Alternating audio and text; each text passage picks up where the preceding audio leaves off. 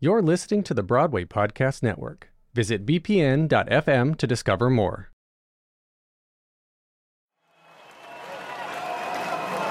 You know what the number one attraction to the city of New York is? Broadway! The summer of 2001 was a huge time for Broadway. The Lion King was still going strong at the box office. Viola Davis began her EGOT journey with her first Tony Award for Best Featured Actress in a Play, and 42nd Street had made a big comeback to Broadway with all those dancing feet. But the hottest ticket in town was The Producers, having swept the Tony Awards with 12 wins, including Best Musical. When we think of Broadway, Broadway is more than shows going on. It is really the number one tourist attraction in New York City. This is Karen Noasat, an English professor and founder of Broadway Neighborhood Tours. So the summer of 2001 looked very promising, even better than the year before had been. The Marquis Theater was having its own success with the revival of Annie Get Your Gun. It opened in 1999 with Bernadette Peters and Tom Wopat, and became just the second show in Marquis history to surpass 1,000 performances. Once Peters left the show, there was a string of Broadway debuts by famous TV actresses like Susan Lucci, Cheryl Ladd, and Crystal Bernard. But none made a bigger splash than country star Reba McEntire, who breathed new life into the show and its box office. But it would be Bernard in the title role with Tom Wopat coming back as Frank Butler to close the show on September 1st, 2001. It was leaving the Marquis to make way for a new musical based on the 1967 movie Thoroughly Modern Millie. But 10 days after Annie Get Your Gun closed, all of Broadway closed. New York City shut down, and an entire nation was brought to its knees in anguish, heartache, and disbelief. Everything stopped. Then we shut the league down and everybody went home. I guess Giuliani was sending most people were told to go home. The subways were shut down. The buses were stuffed with people. You couldn't really get on a bus. Well, we were all so traumatized by it. You were just kind of shocked and walking around and so inundated. I don't know how you could not be, but we were inundated with the pictures of it, because it was running on the news constantly. The horrible devastation of 9/11 may have been 22 years ago, but its effects are still with us today, every time we get on a plane or visit that somber memorial in Lower Manhattan. I mean, closing one show is pretty common, but having the entire New York theater scene go dark is a rare event. Though the scope and circumstance of 9/11 is different from our recent adversity with the COVID pandemic, both events have certainly affected and changed Broadway in profound ways. So far this season, closing night has been focused on individual shows at the Marquis Theater, how and why they closed. But in this special episode, we'll look at the whole Broadway community, the shows and actors and industry leaders, how they were affected by 9/11, and what it took to bring theater back to New York City.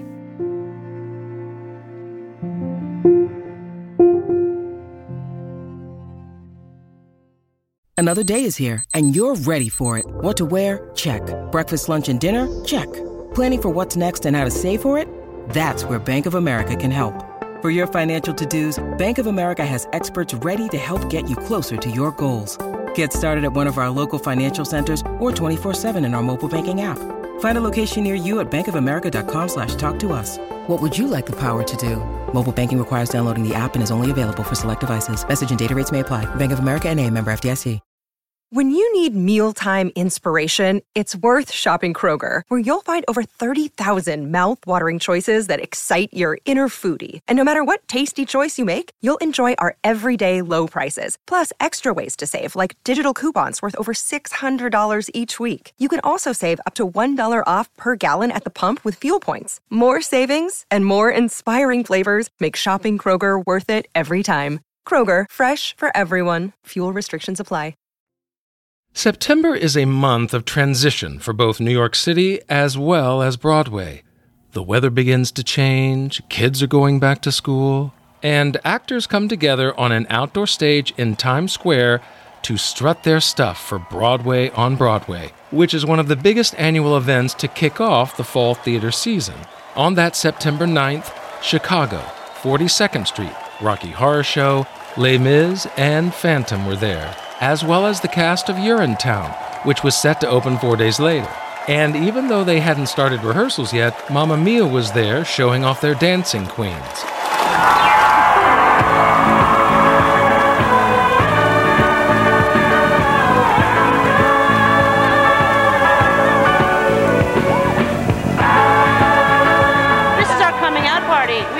We are the Dynamos. Donna and her Dynamos. So.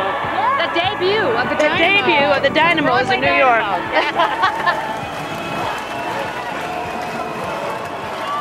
Revivals of Assassins, Dreamgirls, and Noises Off were also preparing to open in the coming weeks. Idina Menzel was about to join the cast of Aida, and Mandy Patinkin gave a one-night-only Broadway concert on September 10th to promote his new CD. And according to Theater Mania, this particular concert is best remembered for its poignant and, in hindsight, fateful encore medley. After receiving a thunderous standing ovation, Patinkin returned to the stage and placed two small flags, one Israeli and one Palestinian, on a stool. Standing behind those two powerful symbols, he sang Haktikva, the Israeli national anthem. Suddenly, halfway through the song, he knocked both flags to their sides as the warm white light changed in that same instant to a fiery red. The volume of Patinkin's voice jumped like a gunshot as he cut the air with "You've Got to Be Taught," Rodgers and Hammerstein's eloquent indictment of bigotry and hatred from South Pacific. Then, the lighting and performance suddenly became gentle again as Patinkin righted the flags and summed up with Stephen Sondheim's warning for the future, "Children will listen," from Into the Woods.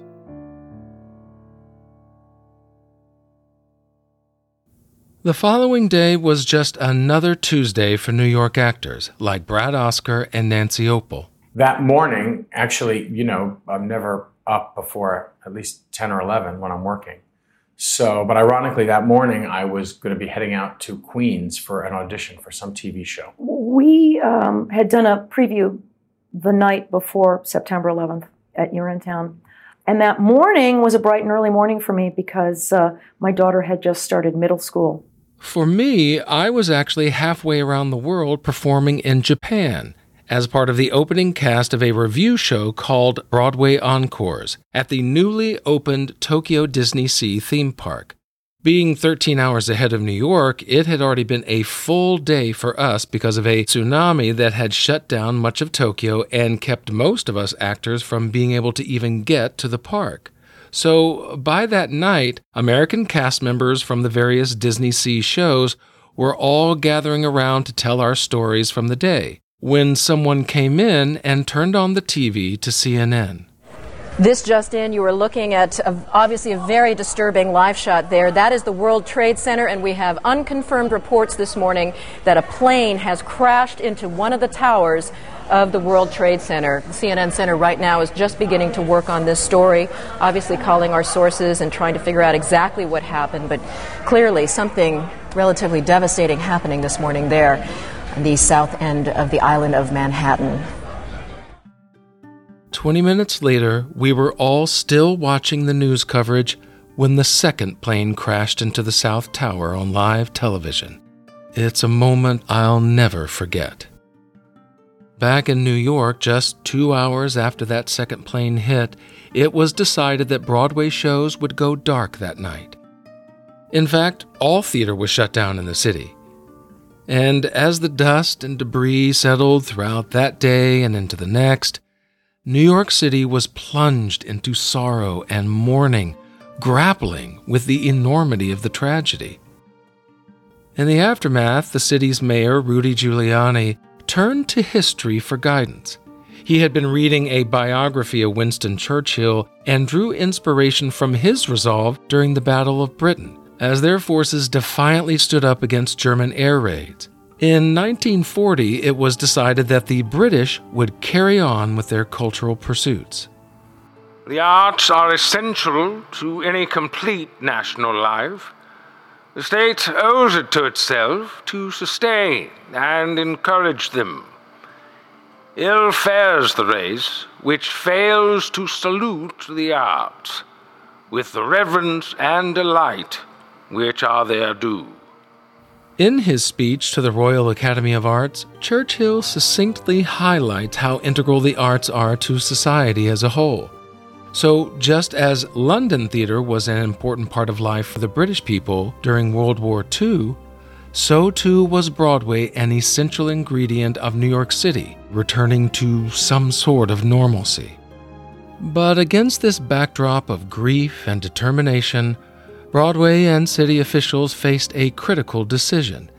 How could shows go on, and when to reopen them?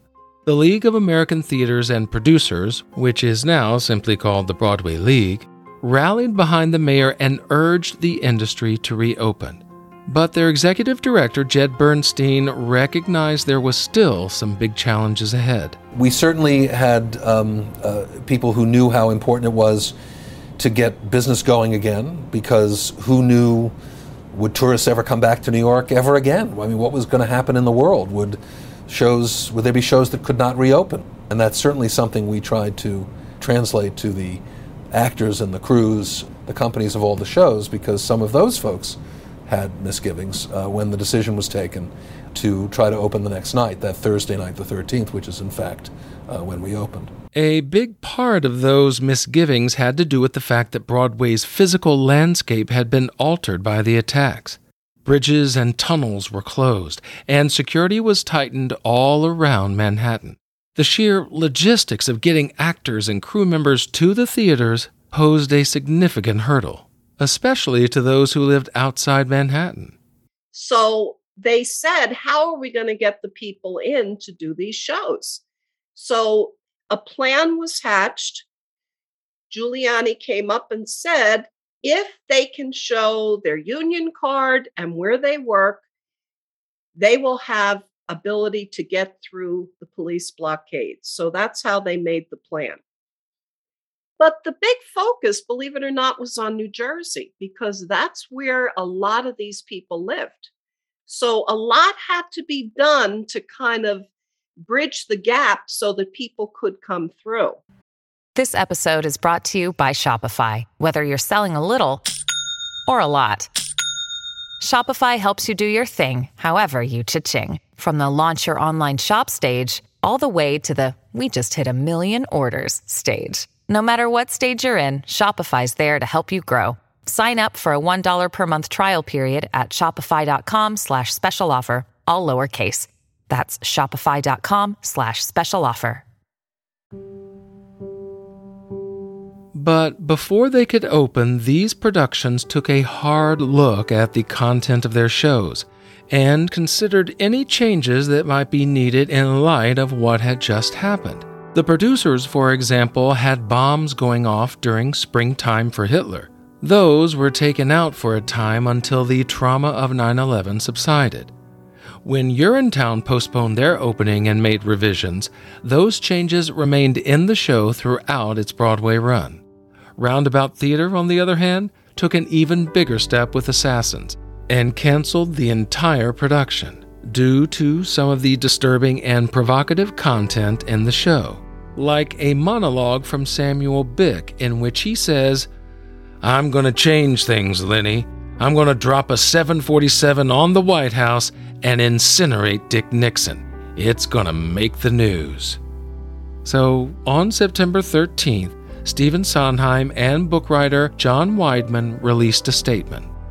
Assassins is a show which asks audiences to think critically about various aspects of the American experience in light of Tuesday's murderous assault on our nation and on the most fundamental things in which we all believe.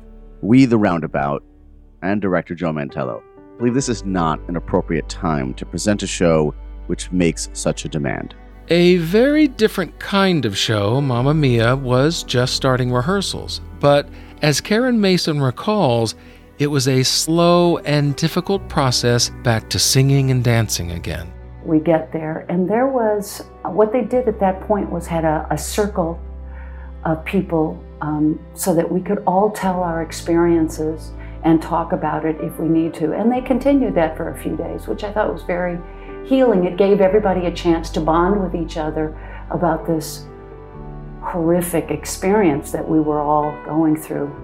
For other shows, September 13th marked a return to the Broadway stage, where marquees once again illuminated the theater district.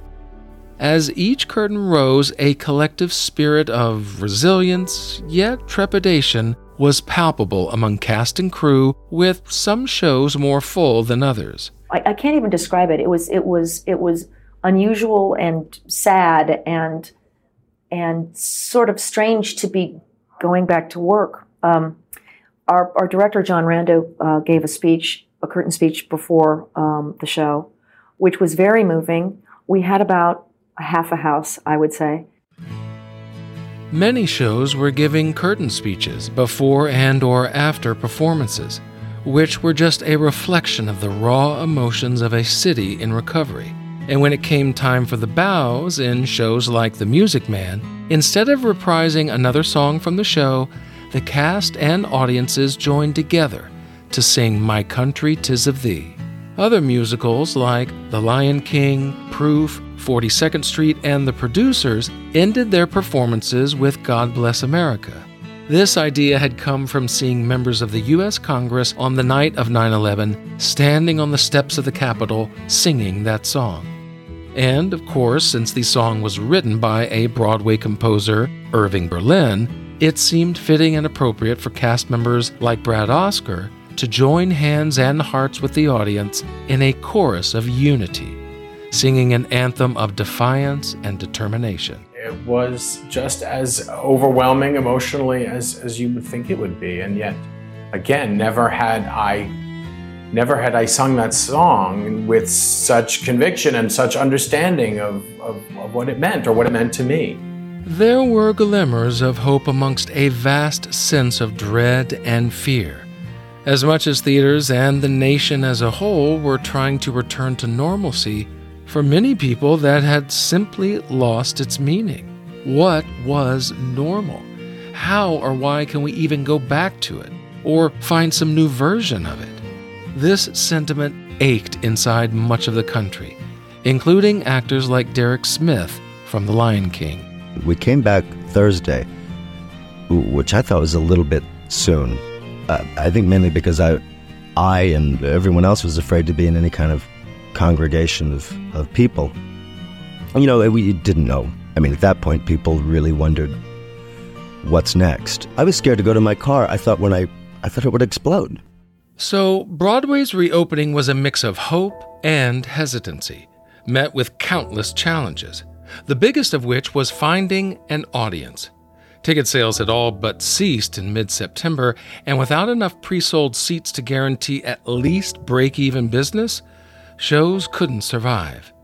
5 Broadway shows, including Kiss Me Kate and The Rocky Horror Show, had to close in part due to the financial fallout from the attacks. But really every show in New York was affected by low turnout, even the popular shows. The Lion King lost about 2/3 of its box office the week of 9/11, and The Producers fell by about half. That's because there were no tourists coming to New York. So audiences were mostly made up of locals who could physically and emotionally make it to the theater. There were special efforts made to provide tickets to airline workers and personnel who were now grounded with nowhere to go. A pivotal moment came when a large group of Broadway actors, led by Annie Get Your Gun's Bernadette Peters and The Producers' Nathan Lane, they all donated their time and talents by gathering in Times Square to perform Kander and Ebb's classic anthem, New York, New York. These little town blues are melting away. We'll make a brand new start of it in old New York. This powerful display of unity was captured on camera and broadcast across the nation, inspiring a renewed sense of assurance. And as the weeks passed, audiences began coming back to Broadway. Come to New York, and let's go on with the show!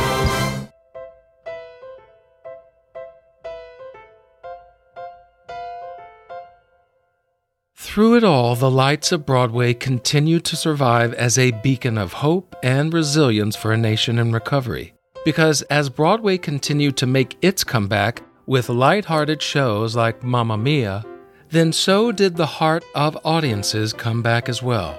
It showed theater to be an important part of the city's renewal and the country's. The idea that we were going to go out there and try to share this, 2.5 hours of silliness, of just kind of crazy with an audience who'd been so traumatized, we just weren't sure. That first night, people were screaming so loudly, I thought my hair was going to fly off my head. It was that energy of, I don't know what to do with my feelings.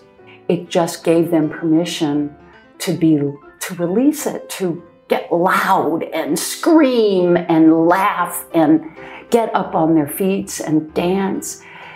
And I'd never seen that before. And I think that's when I truly realized the power of the theater and of music and of art, is that it allows people to release their feelings through other people.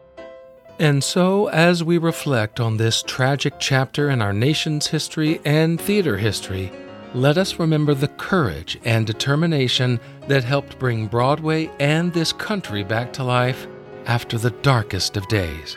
The lights may have dimmed for a moment, but they were never extinguished.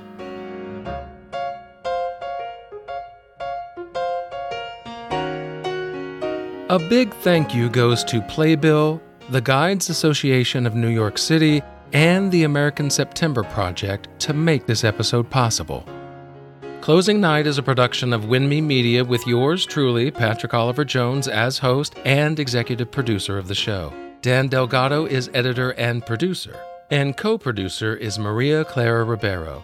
For a transcript and full list of the numerous resources used to create this episode, look for a link to that in the show notes.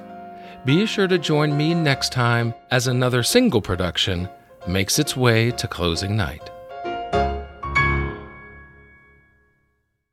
Hey, it's Leslie Odom Jr. here on the Broadway Podcast Network to tell you about the Rise Theater Directory, a program of Maestro Music. Rise is a national online resource designed to connect and empower backstage and administrative and creative theater professionals from underrepresented backgrounds. If you work or aspire to work in the theater community, this can help you find your next project. And if you hire theater professionals, search the Rise Theater Directory to find your next team. Create your profile now and get more information by visiting risetheater.org. That's theater with an RERISETHEATRE.org, because only together we rise. It is Ryan here, and I have a question for you. What do you do when you win? Like, are you a fist pumper, a woo-hooer, a hand clapper, a high-fiver? I kind of like the high-five, but if you want to hone in on those winning moves, check out Chumba Casino. At ChumbaCasino.com, choose from hundreds of social casino-style games for your chance to redeem serious cash prizes. There are new game releases weekly, plus free daily bonuses, so don't wait. Start having the most fun ever at ChumbaCasino.com. No purchase necessary. VGW Group. Void where prohibited by law. See terms and conditions. 18+.